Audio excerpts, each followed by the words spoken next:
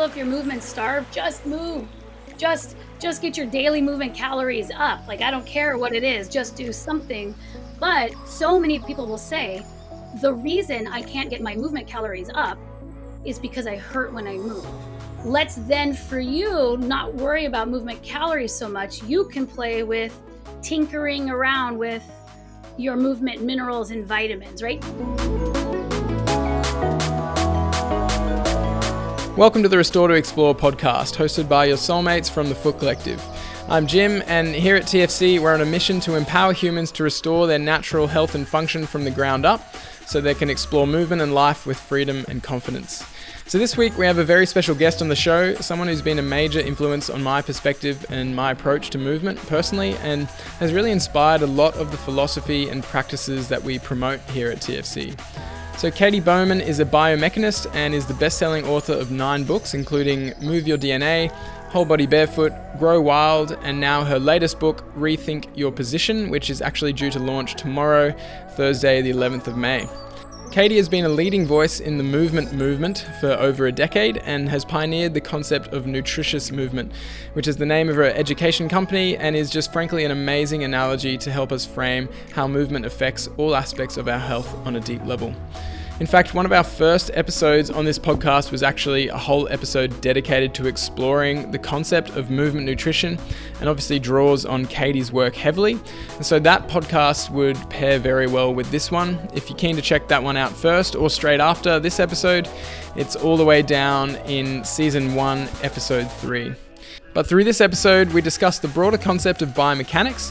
We delve into the difference between posture and alignment and explore how the way we move can influence how we feel and contribute to our experience of pain and injury. We also delve into some key topics from Katy's new book to help you build more awareness around your own alignment, movement, and mindset.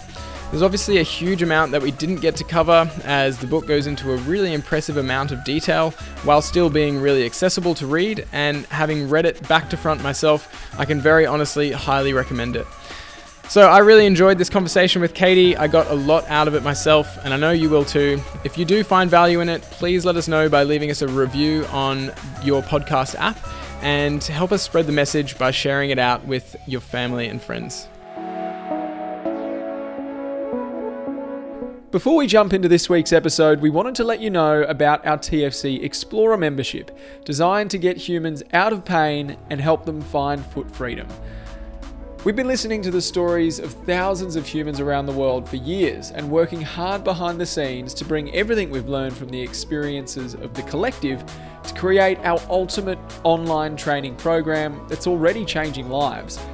Whether you have a specific foot condition, issues up the chain at your ankles, knees or hips, or just want to improve your overall movement health, the TFC Explorer membership is for you.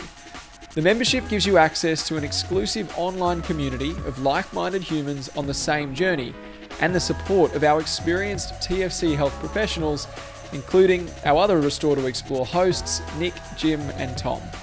Together, you'll complete a 6-week program with daily lessons, specific routines for your condition, and movement challenges that will upgrade your health from the ground up, help you build powerful, sustainable habits, and lifelong mates from around the world. You'll also get to connect for live calls with our TFC pros and your fellow explorers to share your experiences and ask questions. If you join before July 2023, you'll get 50% off your membership. It's our way of saying thanks for helping pioneer this exciting new adventure. Head to thefootcollective.com/explorer to learn more. The link is in the show notes.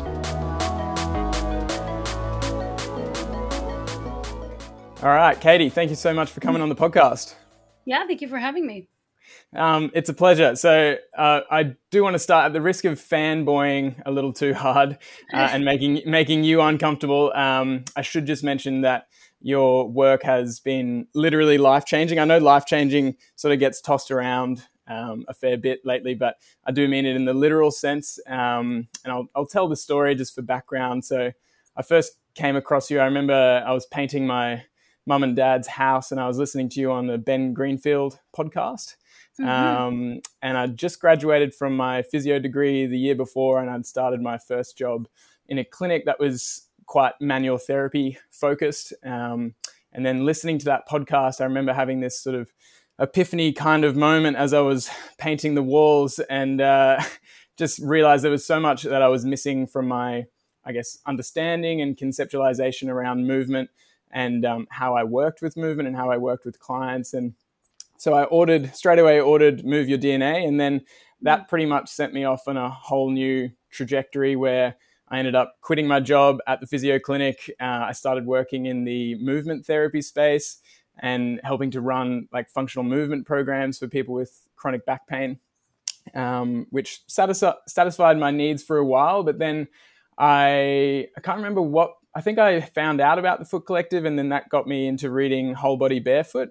And then I remember having another major, I guess, epiphany moment. This is, I guess, about a year later, and just about the deep importance of feet and footwear. And I started getting all of these movement therapy patients to take off their shoes when they were learning to squat and to hinge. And I saw the difference that that made. And that basically catalyzed my journey with the Foot Collective. So yeah, all of that to say, that's a very summarized version, but just to say that you are probably one of the biggest reasons that I'm on the path that I am on currently, which is a path that I really love. So I wanted to start the podcast by saying a massive thank you for that.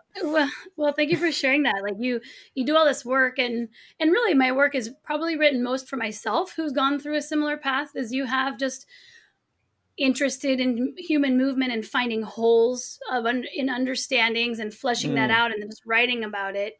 And you just never know how it's going to land, and you have to sort of let that go. You write it for yourself and it's out there. So it is nice to get the feedback to know that that message has made it, at least to you. Yeah, for sure. And I know to many, many others. And it's funny, I was telling my partner that story this morning, and she said, oh, that's a cool sort of full circle where you heard her on a podcast and now you're on a podcast with her. And I think hopefully this podcast will inspire many other people as well. But yeah, obviously your books have made a huge impact on me, and I can easily say that they've been my top recommendations for anyone that asks about books on movement. And that's whether they're a practitioner or just someone interested in learning about movement and foot health. I think your books seem to be pretty equally digestible by both. They're very accessibly written, I've found. So I was very stoked, obviously, when we reached out to get you on the podcast and heard that you were working on a new book that's coming out very shortly, Rethink Your Position. So super keen to explore that with you today. But I thought a good place to start would be just for people listening to have like a foundation for the conversation, would just be exploring the concept of biomechanics, because obviously you are a biomechanist, and that's what your work is centered around. And I know it's a deep topic, but I guess if we could get your perspective on how you would define or describe biomechanics, how your approach or your understanding of biomechanics has evolved throughout, I guess, your career and your time. And why people listening should care about biomechanics. Just real fast, all those things, real fast. Yes, I know that's a lot of things, but... Well, I guess to give it broader context, the study of human movement is called kinesiology, which maybe people are familiar with, but human movement's quite intricate. And so exercise science or kinesiology is broken down into different categories of study. Exercise science, or usually exercise physiology, is one way of looking at it. You're looking at the physiological mechanisms, like people talk about aerobic and anaerobic, those types of training adaptations. That's in the wheelhouse of exercise physiology. There's sports psychology, just the idea of like how the mental game affects people's not just uptake of sports, but even in public health, exercise adherence. Why do people move? Why do they not? What are the psychological factors at play? There's pedagogy, so that would be physical education for children. And then there's biomechanics, and biomechanics is really looking at forces, the way physical forces, things like pressures, the different ways muscles contract, concentric, eccentric, how all of those go on to affect the body and how we adapt. So it's a lot more levers. It's a lot more physics. You're not talking so much about what shows up in blood like you would in exercise physiology. It's just, how are these hinges moving? Why do these hinges need to move? Um, why do all the muscles have different angles? What is form? Good form is really falls into the wheelhouse of biomechanics. And biomechanics, like I say, is not only about human movement. Living systems, biological systems, all have mechanical principles, mechanics that they adhere to. And so biomechanics is a very wide reaching field that looks at all animals, not just humans. It looks at plant life. It looks at how do forces affect living systems. That's what I'm most interested in. But when I started in a kinesiology department at university where I worked with people who are going to be physical therapists. A lot of physical therapists would start in kinesiology. A lot of athletes might be also studying different types of movement in the kinesiology department. And biomechanics at that time, the paths for people in the biomechanics program were really limited. I would say that it was a sports focus. You were going to create athletic equipment. You are going to work with athletes, refining their form to be able to reduce injury or enhance performance.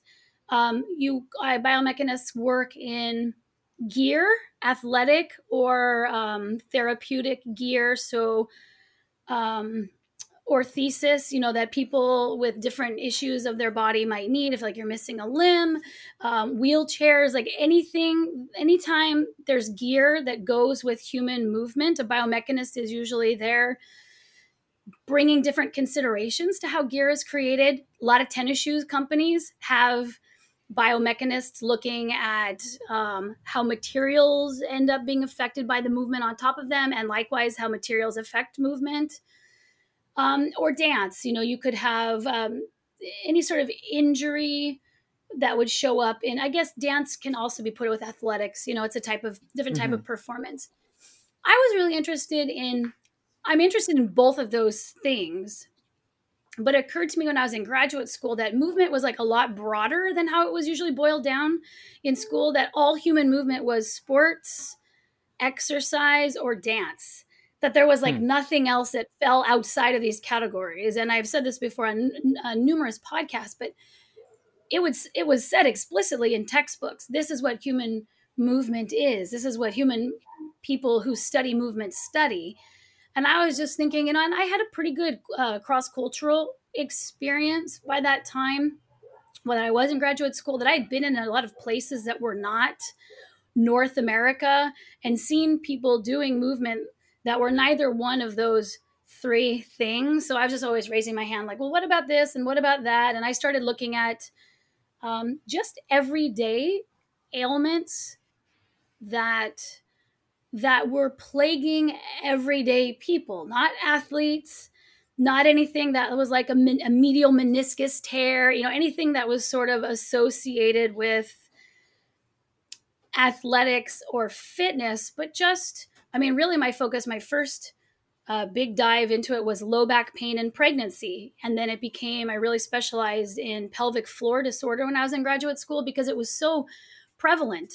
And it didn't make sense to me sort of from like a more evolutionary point of view, why common physical occurrences like digestion or reproduction were causing so much difficulty in the body. It seemed like the opposite. It seemed like these are the things that we probably would have down pretty pat, thousands, eons, of years into this. And so that was where I started to do my first everyday biomechanics, everyday anatomy. And that's really my voice still today. I really do like performance and I like gear, but I think the masses on the globe in this unique, new to humanity,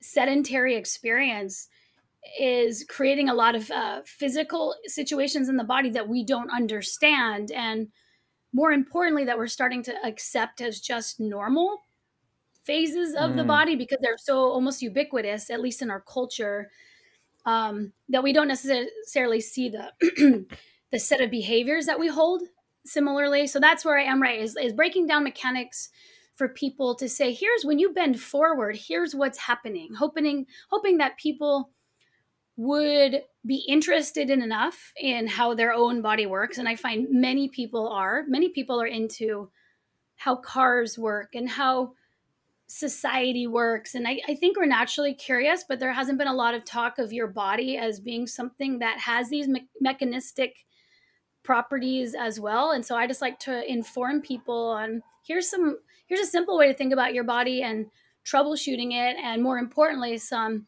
movements that you can do that would smooth this out or make this better, not unlike what you get from physiotherapy, but in a more preventive, prehab versus rehab, and also more holistic, in the sense of our movement diets are probably a lot more broader than we're thinking. And if you could change the way you think about movement, you'll find that it's a lot easier for you to get more of in your body. So that's where I am right now.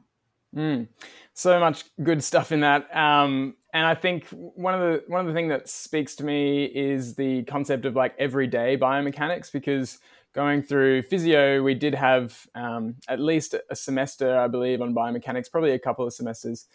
But it was very much focused on, it felt, or I guess at least my memory of it is it very much focused on sort of sporting biomechanics and how to optimize joint angles and leverage and muscle actions and just sort of into all of that. Whereas it didn't feel that relevant to maybe your everyday person. And even on a deeper level, I think when I read Move Your DNA, it opened me up to this other world of understanding of like sort of more cellular biomechanics, like what does all this stuff actually mean on the cellular level. And the how you framed it with, our body is made up of trillions of cells, which then organize into tissues and organ systems. And so, the mechanical effects of the environment and of your own body's movement on the cell really shapes who you are, literally, and has these effects on your systemic health, not just your musculoskeletal health. And I think, I was vaguely aware of the fact that movement was really good for you in lots of different ways, but I hadn't really had that framework or that sort of understanding of how the mechanical forces really affect the cells and therefore our entire body. So I think that's like a really, really key perspective. And again, we don't necessarily have to delve into that whole topic of movement nutrition because that's covered by you in lots of other podcasts. And I've also done a podcast sort of, summarizing a lot of those things. And I can just highly recommend people read Move Your DNA to get a deeper understanding of that. But something that's also interesting is lately, or especially over the last maybe 5 years, there's been more and more discussion in the physio world, which is obviously where I'm from, around posture and alignment and biomechanics and how those things influence or maybe don't influence pain and injury. And I know that's a pretty deep topic, but I'm interested just to get your perspective on what it means to, or what you think it means to move well or to have good posture, and how those factors potentially contribute to our experience of pain. Well, pain's so tricky because I think that that pain, I think previously there was a purely mechanistic understanding of pain. Like if you had pain, something was rubbing, something was chafing, something was torn, like there was a physical issue. But what has been found in different studies is the idea of, well, you can have people with similar physical states, observable physical states on the tissue level. Things are torn, things are inflamed, and things are broken. And yet two people will not interpret those same situations in the same way. Someone can have pain from that broken part. Someone can have no pain from that broken part, and someone can have pain with no broken parts, right? This expands the model. And so I do think that there has been a tendency with going, pain isn't purely mechanical, to want to sometimes throw out the baby with the bathwater, and it's like the mechanics can never be a problem. And I think that Mm. that would be it's a logical error, right? There are times when you can have pain. I guess that the biggest takeaway from that is pain can come for a variety of reasons, and we have a personal thermostat's not the right word, but there's a reaction to different situations, and there's the way we feel about it that is more unique and not as simple as this part is what makes this pain. So that's just like a sort of a simple review of the status right now on where pain sits. But as far as good posture, or I don't usually use the term posture, because I think posture can often be our tendency to want to find a single position to optimize versus shooting for that more robust movement practice. So I use the Mhm. term alignment because I do think of posture as how something looks and alignment as how something works. Because when you're talking about good alignment for your car, for example, it's not a parked car that you're talking about. It's a car Mm. that's advancing, right? When things become problematic with alignment, it's when the car is moving. And that's not to say that there aren't optimal positions that distribute your body weight well. So if we are trying to figure out like, well, what is a good posture? It would be a posture, and it would not be a single posture. It would be a posture determined by what you were doing, right? Whether it's sitting or whether it's standing or whether it's riding a bike, or whether it's walking.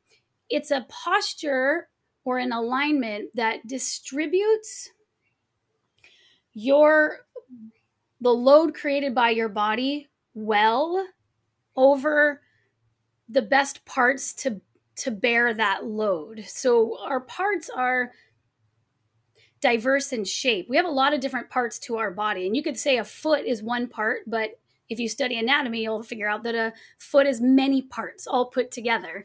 Mm. So it's not enough that your weight is on your feet.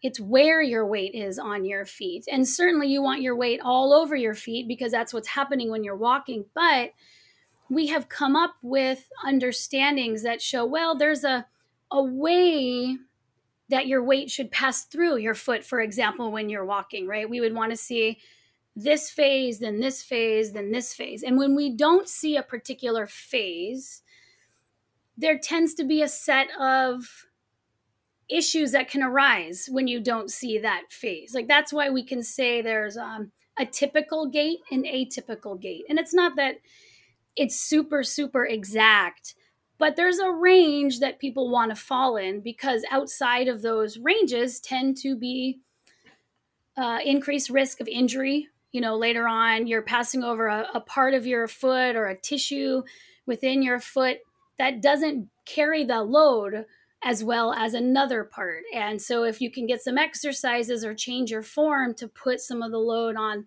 those other parts, then that posture or alignment that you're walking in or sitting in or standing in makes that activity, I guess I would say, more sustainable for you over time.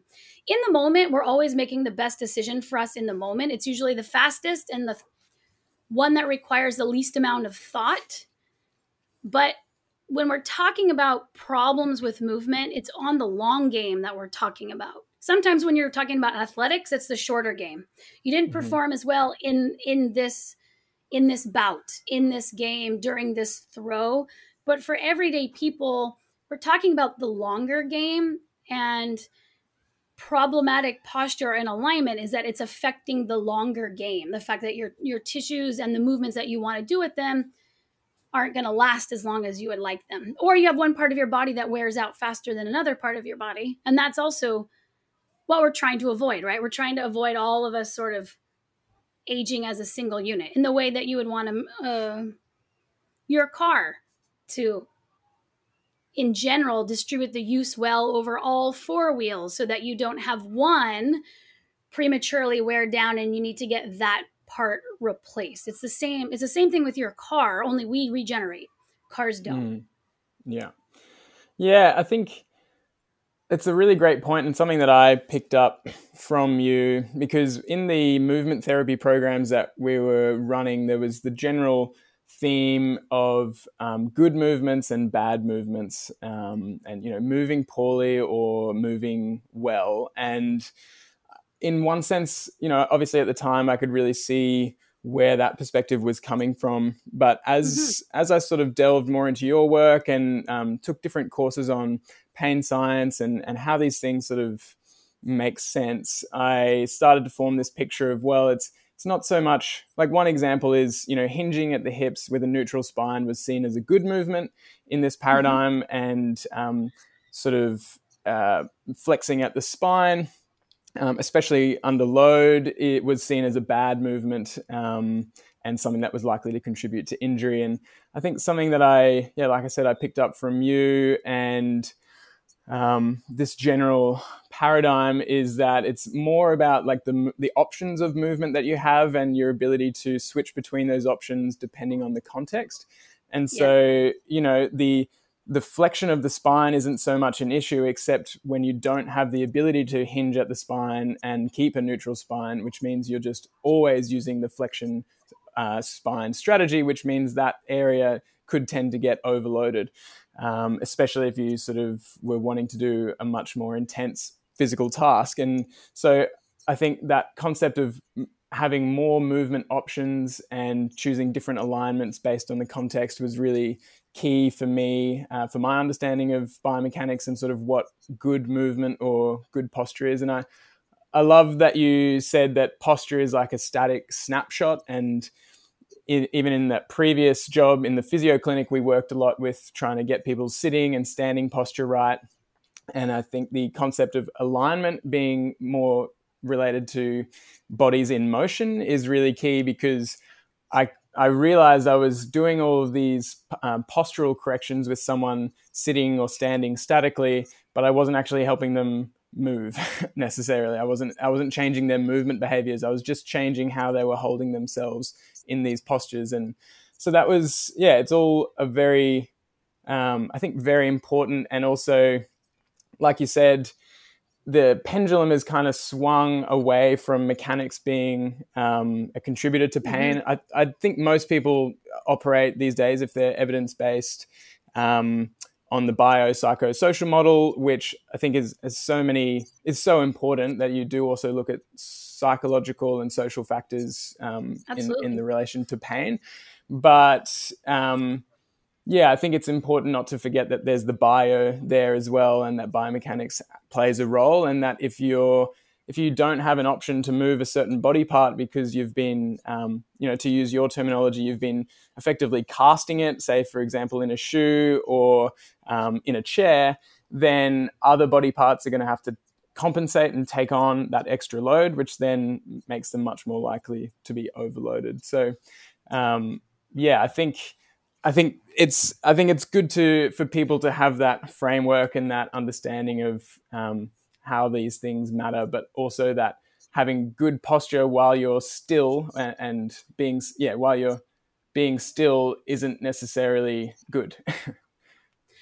Yeah, I mean, I think we definitely have a tendency to, when we find a new piece of information, like in pain or in so many other things, when it's been neglected for so long, it becomes, we make that same mistake of making it the total thing. Oh, well, then this is what the actual thing is. It's like, Mm, you're just getting another piece. We need to integrate. We're not really great at integrating. We're good at going, it's either this one, oh, it's this one then. It's like, well, it just, you find a new tissue, like same thing with fascia. When fascia was like, oh, there's fascia, there's this whole other tissue besides just muscle, then it becomes the everything, instead of saying, well, mm, this is the phase of it being the everything and the solution, and like, let's just integrate the model now, let's put all the pieces together. And then with posture, like, I can definitely see, like, I come from an allopathic background myself, and I still spend a lot of time in that space.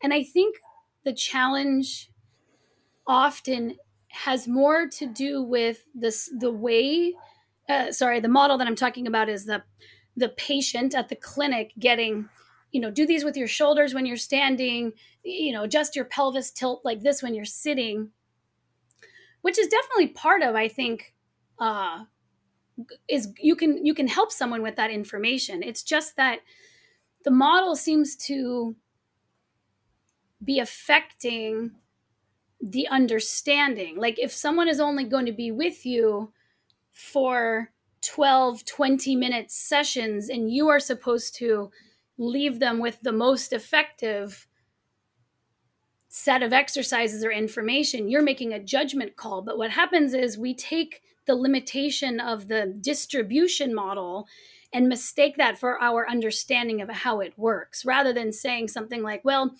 movement's quite complex. Ideally, I would like to see you move 75 additional minutes per day. But also, I notice that your pelvic tilt is sort of exacerbating this particular issue. You could decompress, you could remove the load off your tailbone, you can, you know, uh, not raise your hand with this particular muscle over and over again if you change this angle here a little bit. But these things are not really about how you hold yourself statically. They're about reaching for your coffee in the morning. They're about getting up and down out of a chair, as you so beautifully learned, applies to the squat of an athlete, but not for someone getting up and down out of a chair, which is what they're going to do much more often throughout the day. Same principles, same degrees, same everything. We're not moving beyond the therapeutic distribution model. We're not Mm. allowing the actual science of it to be understood or communicated. We're like regulating ourselves to assume someone will give you 15 minutes. What's their tweet? What's their short bit?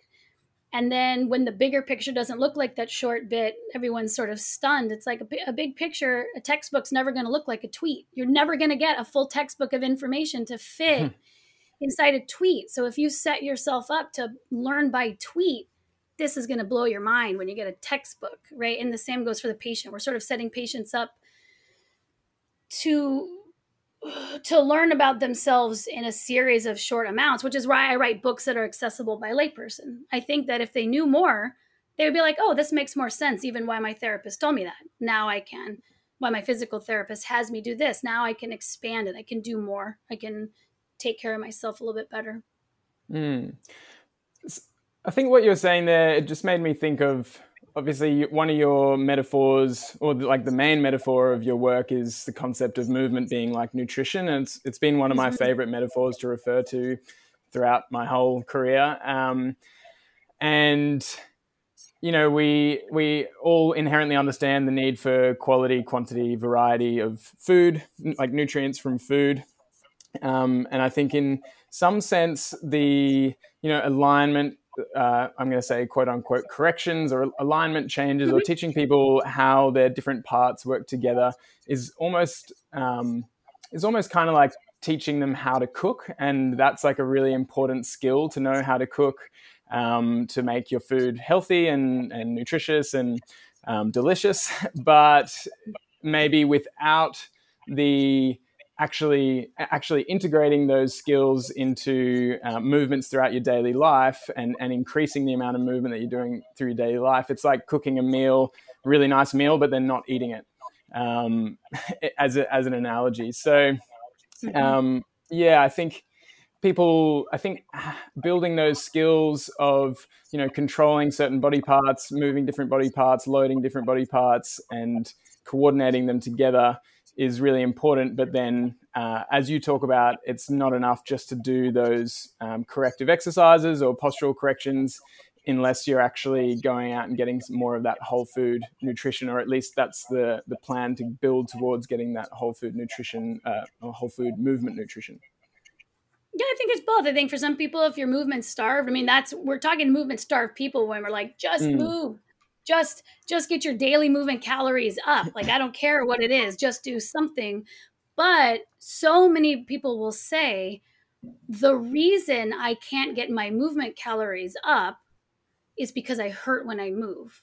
mm, And it's not only complex issues around their pain. It's there's lots of different types of pain, and it's just simply like my right side can't bear weight, or I get physically uncomfortable when I start to get my heart rate up, or whatever it is, right? So then the point is like, okay, let's then, for you, not worry about movement calories so much. You can play with tinkering around with your movement minerals and vitamins, right? Does your arm rotate in and out? Let's try some of these more refined movements, which would be equal to a micronutrient. Besides, instead of like playing with a macronutrient, which would be more like a mode of exercise. Let's see Mm. how your body, and that's what this recent book is about, is tinkering around with how are your levers actually moving when you go to consume your general movement calories. Because one, if the way you feel when you move, little whinges here or there, are why you're not moving more, great, let's make that your focus to get started. Or if you're someone who gets a lot of movement calories, you're very active, maybe you're even an athlete, but you can tell that the way you're moving isn't fully nourishing your body, you can still play with those same micronutrients, Mm. right? So the book is really, it's just about, here's how these parts work, here's how these parts articulate, here's how they work in a broader movement context, and you start to put some of the pieces together to figure out what you want to cook for dinner, or Yeah. at least what you want to buy, what groceries you want to buy and put in the fridge to be able to cook for dinner later on. Yeah. Yeah. And that's a perfect, I guess, segue into rethink your position, because I've been getting through that this week and really loved it, and loved how you structured it all, just starting at the head and moving down the Mhm. body, and just you go into a lot of great detail, and there's some really good diagrams in there. Like you say at the start of the book, they're not like the fanciest diagrams, but they get the point across really well, Yeah. and they're effective. But I figured it might be good just for us to pretty much do the same thing now. Obviously, we can't go into the same level of detail as you do in the book, but I thought it'd be good just to touch on maybe one or two points from each area to give people a taste of what's in the book and maybe some practical takeaways. So we may as well start at the head and neck, which is where you start in the book. Mhm. And the concept of like tech neck or text neck is something probably a lot of people are aware of. Um, but I figured, if you just want to talk about that as a concept and why it's important. Well, it's just, people deal with a lot of issues that relate to the function of the parts around this area. I mean, I do think that there's a lot of focus on the curves of the spine. So, tech neck, you've got your upper body slumped forward, but then you also have your neck extended. So, you've got hyper flexion of the upper back and hyperextension of the cervical spine. So, you deepen both curves. And as I try to point out, like for that reason alone, learning how to use your tech in a different shape is beneficial. And I do like to say, we call it tech neck now, but it's just like, I've just been saying this a lot. It's like a rebrand. Like we've rebranded it. That forward position of the upper, like we used to call it a dowager hump. Like that was a Mm, shape of people who were much older when their spine had lost uh, density and mobility. You would get this shape. Well, now we're practicing it in our 20s and our 30s, right? We are the first generation. The kids are the first generation to start practicing, spending their time in the position that you used to end up in after 80 years, right? So what is that going to look mm, like mechanically when you load during your most formative years in this particular shape? And there's different studies looking at some of these things, um, but time's going to tell. But I also put a bit about swallowing, like swallowing, and you're talking about, it's not just the curves of your neck, you have processes in your body that pass through this area, like swallowing and breathing. And just to see, to your earlier question, why is alignment so important, is because many systems of your body depend on a certain alignment. Like if you were horizontal most of the day, your systems would not work. They depend on vertical positioning. And you can have Mm. illnesses where, or illnesses or disability where you end up horizontal, but people will need to move you regularly to make it not as much of a problem. That's an extreme example, but even these smaller bends that we put into our system, they affect the physiology of the processes that are operating within them, because your body is like a big container, and your body is creating forces as it moves and out, as it is positioned statically, that go in and then push on other things like the tubes in your body that are carrying blood or carrying air or Mm. carrying lymph or carrying digestion, the processes of digestion, right? So you are also, not only are you creating forces when you're moving like with your arms and legs, that movement is creating other forces inside in your thoracic cavity and your abdominal cavity and your pelvic cavity. And that's really why alignment matters so much. So I start with tech neck because it's like, hey, you're doing this thing probably for hours a day that you didn't realize. And here's a simple adjustment, that here's how you can slide your head up in this particular way. And here's how that pulls out excessive curve in the upper neck and the upper back all at the same time, one movement. Mm. So that's Yeah. tech neck. I think And something you say in the book, which is really important, is that, it's not the position itself is bad. And this comes back to what we were talking before. It's just yeah, that the dosage now is really high yeah, because of all of our tech. And if you're really defaulting to that position all the time because of the tech, one, that position is likely to get sort of overloaded, overused, and you may struggle to get into other positions over time because your body parts yeah. stiffen in that position. Yeah, there's no bad positions. There's no bad positions. Yeah. Like, it's just so hard because then you want to list, well, what should I do? And it's like your Mm. body goes into all these shapes for a reason. The problem that's unique to us is our environment. And it's like I try to even say it's not even the tech that's the problem. It's that we don't do anything else but the tech now. The Mm. tech is your whole life now. And for children, where it's become more and more central, it's that you are not doing anything else with your body. Like, you could handle a dose of your body folded forward to look at something if you spend some hours doing something else, but we don't, right? We're not spending Mm. any time doing really anything else. And that's the issue that we have to deal with. Yeah, that's the deeper issue for sure. And there's for time, we won't go into it, but for everyone listening, as a little plug, because we obviously talk a lot about feet and footwear and orthotics, and in the head and neck section, Katy talks about the pillows being an orthotic. So if you want to really mess yourself up or just like really get deep on that concept, but you talk about how the pillow can support you in a position that your body couldn't support itself. So I think I read in Move Your DNA, I believe, about you getting rid of your pillow and even I think scaling back or even completely eliminating mattresses. And I haven't taken Mm-hmm. that step yet, partly because I sleep with my partner, who's maybe not there as either. But I do actually find a very small pillow is good for me. I can't handle big cushy pillows. And also Mm-hmm. when I go out camping and sleep on a very thin mattress, I really like that. I think it's good for people to conceptualize interacting with the ground. With our audience, they're quite aware of the feet and the importance of interacting with the ground with minimal support, or at least transitioning towards that. But maybe people haven't necessarily thought about the rest of the body and how that interacts with the ground, even when we're sleeping. Exactly. I mean, everyone listening, I'm sure, has invested so much in understanding, wow, my foot is a bit able to make the adjustments to all the texture underneath. And the more I block that out, the less these parts move.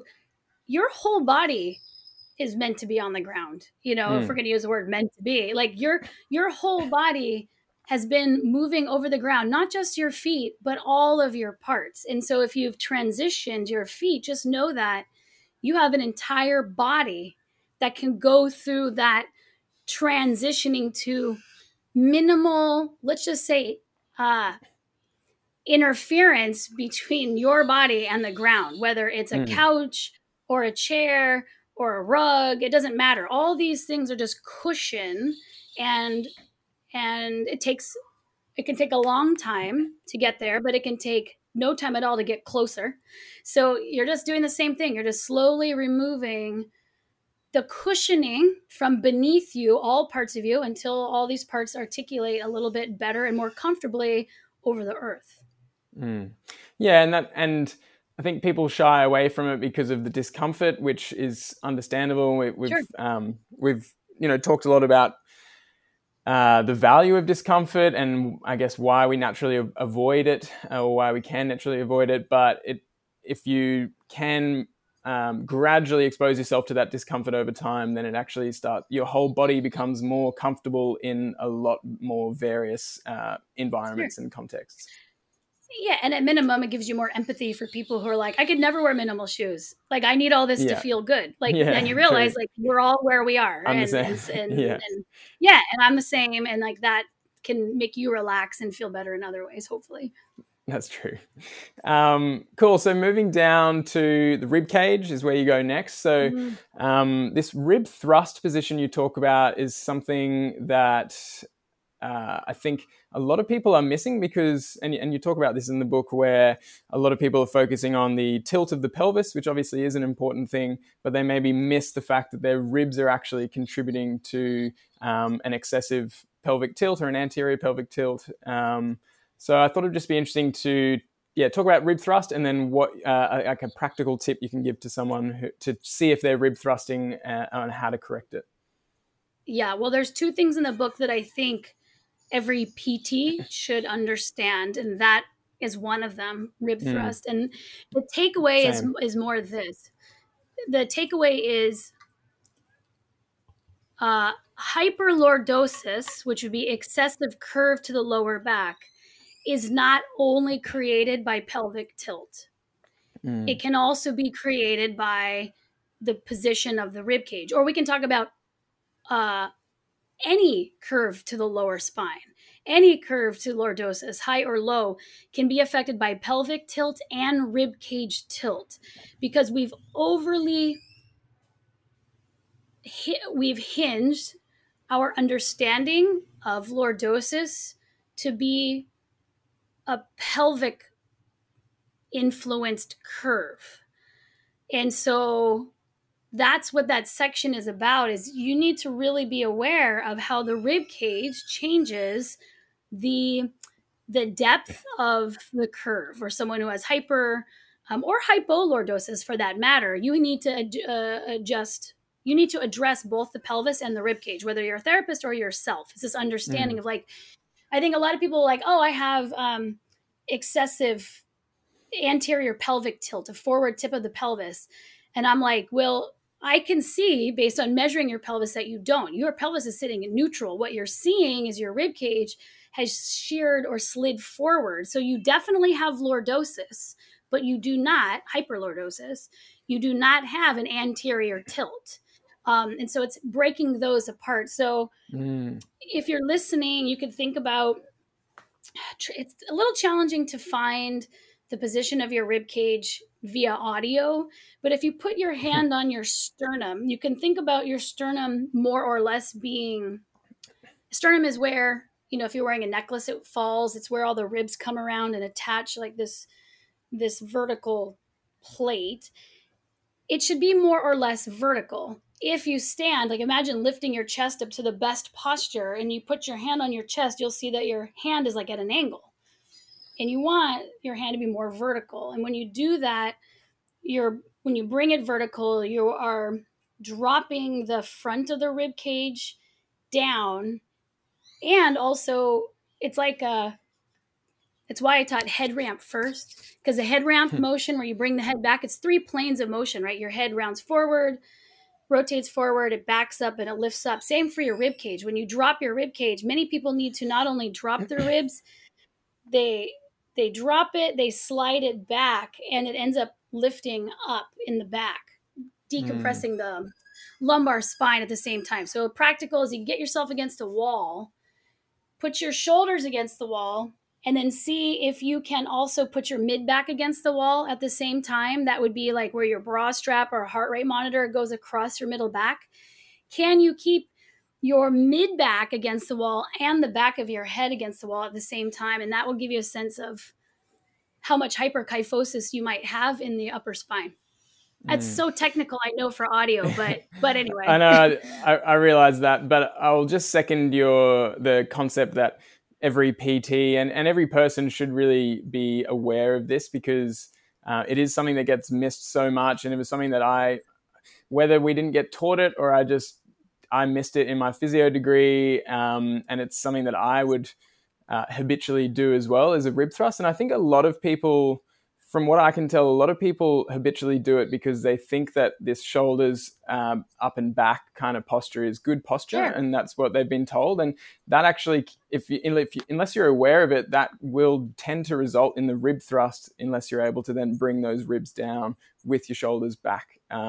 So that's what the value of the wall does, and that to lead into shoulders and arms and hands.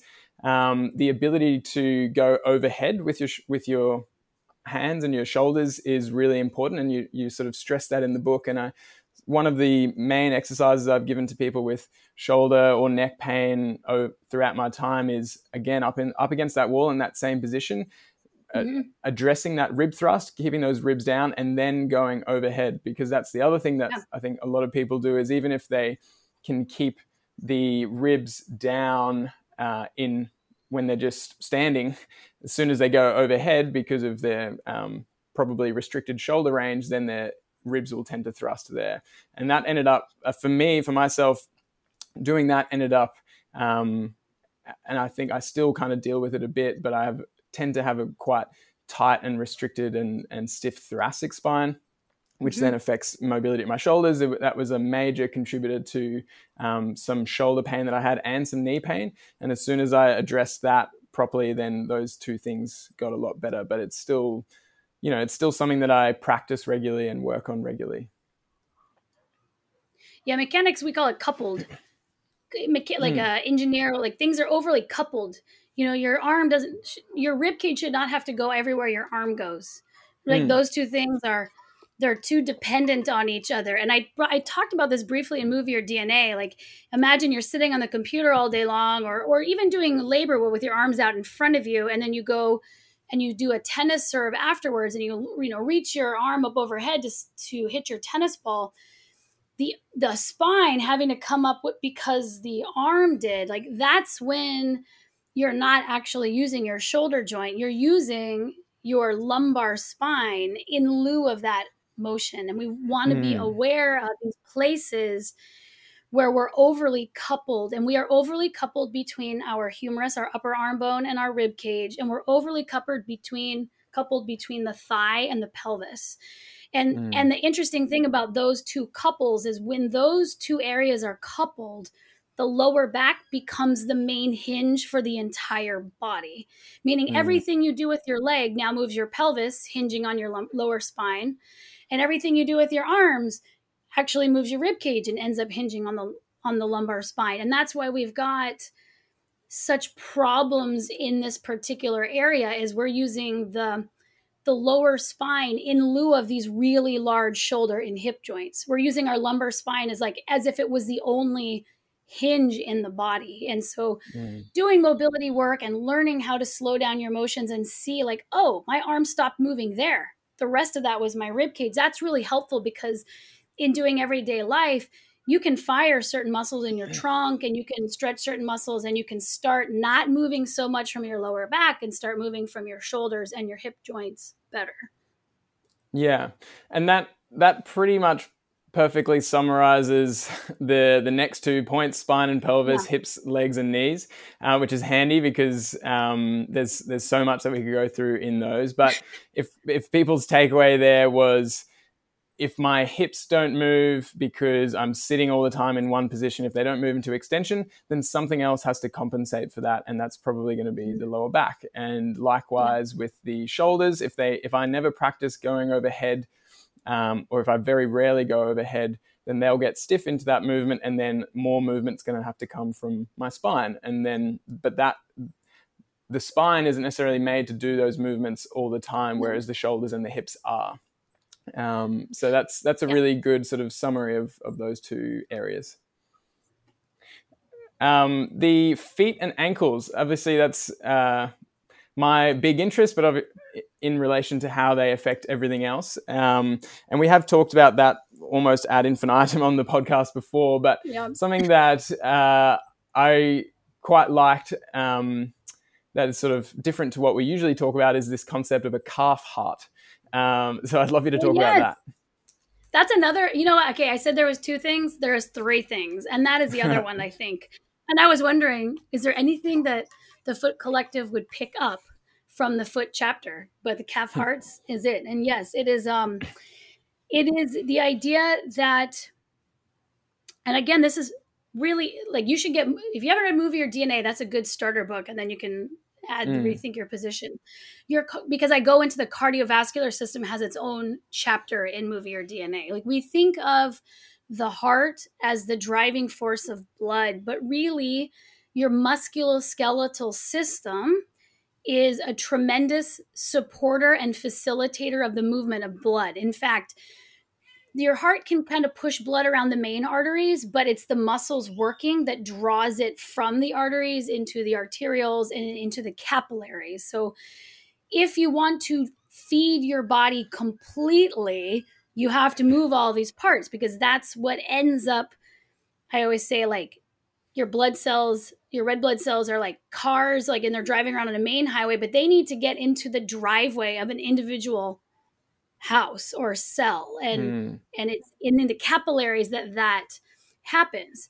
So to sort of like say, your heart, if we've just put so much upon the heart conceptually, calf hearts is about, we've also put so much on the heart, literally, mechanically.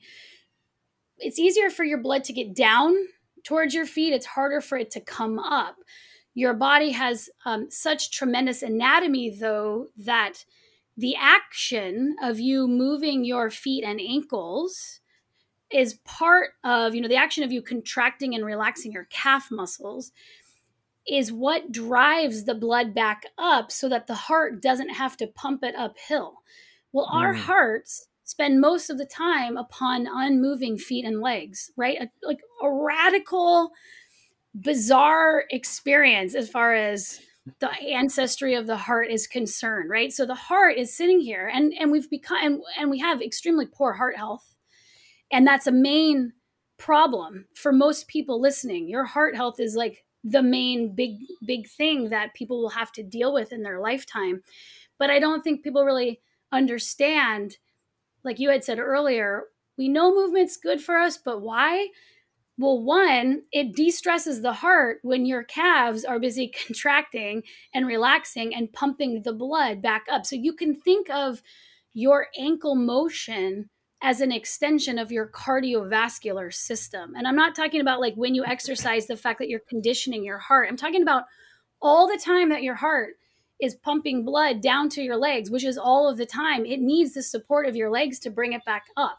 Look at how often you're supporting your heart. And if it seems really low, get up and start moving around. But more specifically, make sure your calf muscles aren't overly stiff, because the stiffer they are, the less of that pumping action they're going to be able to do, the less they're going to support the heart. So, that's one of the nice things about not only shoes.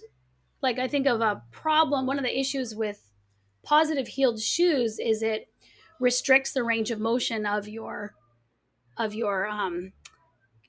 ankles, right? So, and thus your calves. But wearing minimal shoes is not enough. You have to move in them, and you have to move over terrain that points your feet uphill, right? If you want to use that full range of motion. So that's why shoes are one part of it, but terrain and movement habits over the terrain are also equally important to the shoe that you choose to buy, right? That's the full trilogy. It's the full trilogy of healthy feet, is to look at the terrain, make sure you're getting that slope in, and that you're using your calves more frequently. Yeah. And you say in the book the heart comes with calf hearts for a reason, and you pretty much just said it there. It's evolutionarily unprecedented that like we evolved in the conditions that we were moving consistently every day and walking a lot and running and doing all these movements. So our heart didn't need to evolve with the ability to pump blood to and from the legs. It's because the No. legs were always pumping, helping to pump the blood back up. And I think that's an often overlooked part of foot and ankle function is that, and it's just cool that it's like you can really directly correlate ankle and foot function with heart health. It's not sort of abstract. It's not like, oh yeah, like you said, movement is good for us. It's like, no, this is how your ankle mobility affects your calf function, and how your calf function affects the stress on your heart, and so on. So, yeah, I think that was a cool tidbit that people should be aware of. And I guess to wrap it up, I really liked that you finished. Well, can I Oh, say, sorry, go on. I want to finish that one little piece because I think it's so important. Is that we already know the relationship between the calf and ankle motion and the heart. Because if you've ever had surgery or you're flying on a plane, like the thing that's most dangerous for people Mm, is lack of calf movement because of cardiovascular issues. Like this is not even just the use of calf hearts, and maybe tying it together is new, but it's like it's already out there. All these pieces are out there, but they're not necessarily definitely. synthesized in an easy way where you'd be like, oh, okay, I'm going to go move my calf hearts right now. So I try to use silly names for things to help make the stuff that we already sort of kind of know and have read, but make it applicable and understandable. So, okay, I'm done. Yeah, no, I agree, and it's it wasn't a new concept for me either. Like I always knew about that calf pump action and how it affects the circulation, but yeah, I think you're right. The framing of it as a calf heart I'd never heard before, and Yeah, it just really clicked. I was like, my calves are basically hearts, yeah, and as soon as I read it, I started doing calf raises on the spot while I was reading it. It's just having that framing can help drive behaviors, I think. yeah. Well, and the framing is that the calf pump exercise, we're doing that because we're not walking around. Like right, we're getting focused on the exercise because we know more about exercises than like locomotion, because locomotion isn't part of our modern life, but exercises are. So the more you can just go, we're missing our steps. We're not taking our calves out and our hearts out for a good walk. And just I think some people will do calf raises and some people will be like, "Oh, that's motivating to me to take a walk if I thought that it was Yeah. actually making my heart better right now." So it's just about having more portals. Definitely. And that kind of leads into the last chapter of the book. I know we're going to wrap up very shortly, but you talk about aligning your mind and your brain, and how, your mental state and your mindset can they can both be barriers to movement. Like if you don't have the awareness, or you don't have certain framings about how movement affects your body and how you're in control of movement, then that can really affect your ability to partake in movement. But also on the opposite scale, the way you move and how much you move can really influence your mindset and your mental state as well. And your self perception and your confidence and all of these things that go a lot deeper than just your physical health as well. Yeah, I mean, I didn't want to leave off the brain and the mind. Like I thought they should be on the part list because, Mm, again, people, we they're tend to parts. separate them. We don't think about them as parts, but Mm. they are in fact parts. And so it's actually my favorite. Is it my favorite chapter? It's like a kid. You don't really have a I, favorite kid, but I, I think it was my favorite chapter. It was just the perfect way to wrap it up. yeah, it was fresh. You know what I mean? Like I spend so much time like, oh, here's this lever over here in the pelvis, and it's so anatomical. So to be able to just say like your brain is also a part, like your quadriceps that need movement. And when we're having these problems with our brain, we have to think about the brain has never been in a situation, the human brain has never been in such a sedentary environment. It is struggling. And it can be struggling for many reasons. There are many things that are different about modern life. It's not to say that movement is the ultimate solution, but movement is absolutely like your heart. Sorry, movement is movement is an input that your brain, like your heart, has always experienced, that its structure has been in relationship with throughout the entire timeline of human history. And we go radically changing it and not really wanting to look at that relationship. And the same goes for the mind, which is maybe something different than the brain. I don't really know. But I can say that we would call a brain issue and like a mental health issue different. We categorize them differently, but they're in the same chapter because they're all sort of related. That's more about the way we feel like emotionally. Like, I guess I can just wrap it up by saying we weren't taught the signs of movement hunger. We don't talk about movement as a need in that way. We talk about food, especially if you've had kids, you're sort of like, oh, the kid's tired, the kid is hungry, they're fussy, they just need a nap, they just need water, they just need food. And if you've been, I would say, on the ancestral health journey long enough, then you're probably more well versed in understanding, like, oh, there's these things that I'm needing. But I don't think we're there with movement. I think that we're really quick to categorize things as not relating to the giant elephant in the room, which is we barely move our bodies. Like, it's just so hard to really to look at that. And so that chapter is all about just thinking about considering it and thinking about feeding yourself movement in like smaller doses, and then also inertia, how to use inertia, which is our resistance to change, to help you out, right? Instead, like, it's the habit. It's hard to get started, but also once you get started, it's hard to not keep going. So use inertia to your benefit. Like, that's the big point of that chapter. Yeah. Well, that's the perfect place to wrap it up. And like I said, I'm very grateful for you coming on and for spending the time. I know you've got to head off now. But I will just say to people, the Rethink Your Position book is coming out in May, which is probably when you're listening to this podcast.